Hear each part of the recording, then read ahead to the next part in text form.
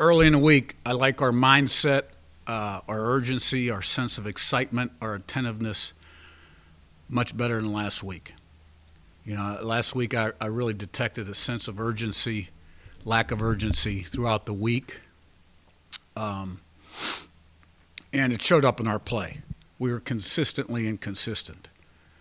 And, sometimes when you're in a routine, the same old thing, same old thing, same old thing, it can be dulling. But if you want to be exceptional, sometimes you got to take a step back and assess, what you're doing. In this case, our preparation, our detailed preparation, because there's the physical and mental part of being ready to play. And so right now I like where we're at, much better at this point this week than where we were last week. And, there's accountability. Everybody in the organization is accountable. I'm accountable to play the best players. Players are accountable to each other to do their job because these guys have big dreams.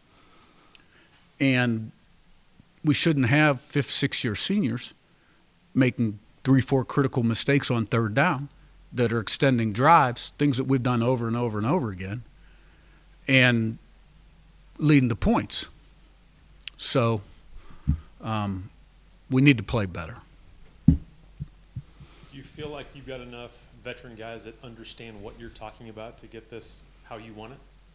Oh, yeah, there's no doubt about it. Now, but sometimes the message is received better than other times. And it's been generally received real well all year.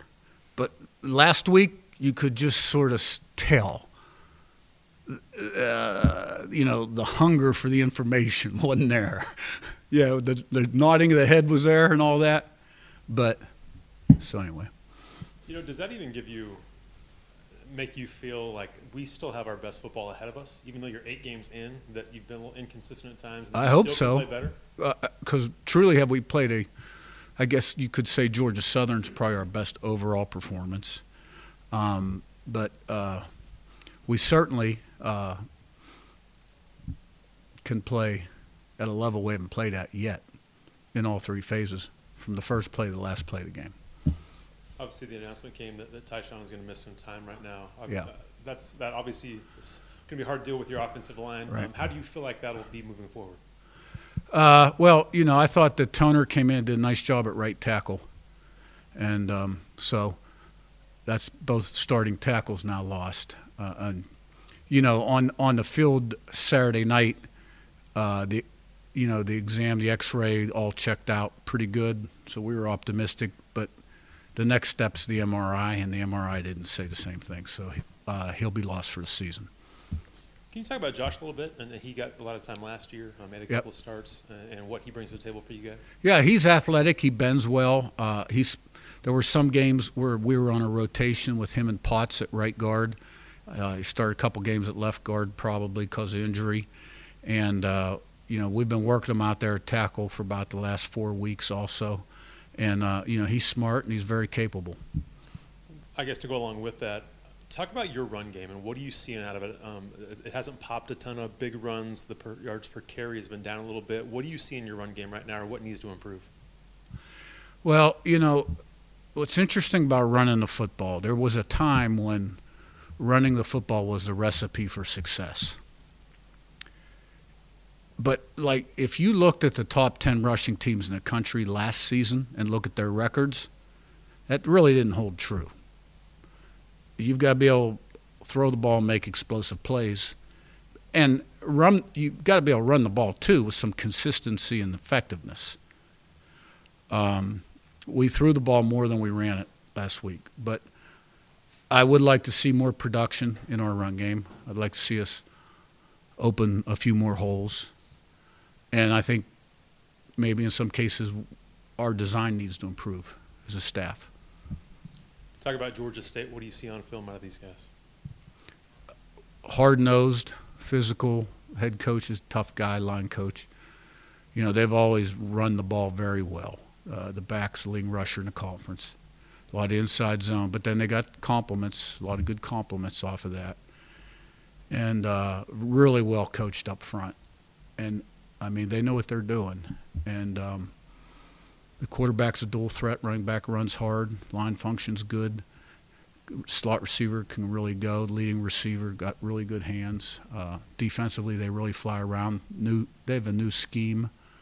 The defensive coordinator from Coastal Carolina is now the coordinator there, and he's added some things to his package, and they're playing really well, and they're going to be a challenge. Is their run game, is it different than most teams? It's similar to ODU. It starts with spreading you out like ODU and running inside zone and getting real good at it. And if you get real good at it, you can block all the looks as long as you're not overwhelmed by the numbers. And then you just spit the ball out there on an advantage throw or RPO. So in some respects, they're similar to ODU, and then they branch off, and they become different. When you talk about the similarities to ODU, how much does having a quarterback who can move just add to what they can do compared to ODU? Well, it definitely adds to yards gained by his legs. He's a capable thrower. Now, I was really impressed with the ODU quarterback throwing the football and the weapons they had at receiver. So, whereas they're a little bit more probably like Tennessee, in terms of wanting to spread you out and throw the football and run the ball well. This offense is a little more hybrid. They'll run some option. They'll run bootlegs, sprint out, nice play-action pass game. So they're different in that respect. The times this year where you've had to shuffle the offensive line around a little bit because of the injuries, seems like immediately after that there's been a few more false start penalties than normal. Does just having those guys where they're going to be for the rest of this week and get prepared, does that kind of eliminate some of that stuff? I think we had some false starts early in the year, went on the road, and then South Alabama with some stemming. We haven't had many recently, maybe one or two. I'm not really concerned about it. I think we're past it. You'd always like to eliminate all pre-snap penalties and keep penalties to a minimum. 1 in 30 is our goal, and we do a pretty good job. We're not very highly penalized. And what I would say about the line, that was probably the cleanest pocket that Jordan's had all year long. One of the cleaner pockets we've had in a long time in this last game against ODU, which, led to some successful pass plays. Could have been a lot more. Going off of the difference between last week's practices and this week's practices, do you feel like the ODU game was a bit of a wake-up call for some of your guys? I hope so. Needs to be. You mentioned the clean pocket against ODU. What does that say about that group up front, considering your right tackle goes down and then you had Tyler kind of sliding over, and just what does that say about the depth in that Yeah, game? I mean, all those guys did a nice job, and of course, all these defenses are different. Some people are going to drop 8 and put less of a premium on sacks than other people, but they did an excellent job in pass protection. The past few games, it seems like Tyson, Kalon, they've gotten the lion's share of the carries. Have those two kind of separated themselves from the rest of the unit there? Or? Well, this is always a week-to-week thing, and when your opportunity comes, you got to step up and take advantage of it, because you never know when your opportunity is going to come. And I'm sure you're talking about Latrell, who's had some big games for us in the past. So, and his opportunity is going to come again. Leading up to this game, those two have really been running really well, even though our rushing yardage may not be real high. But they've been running hard and taking advantage of their opportunities, and it's hard to take them off field.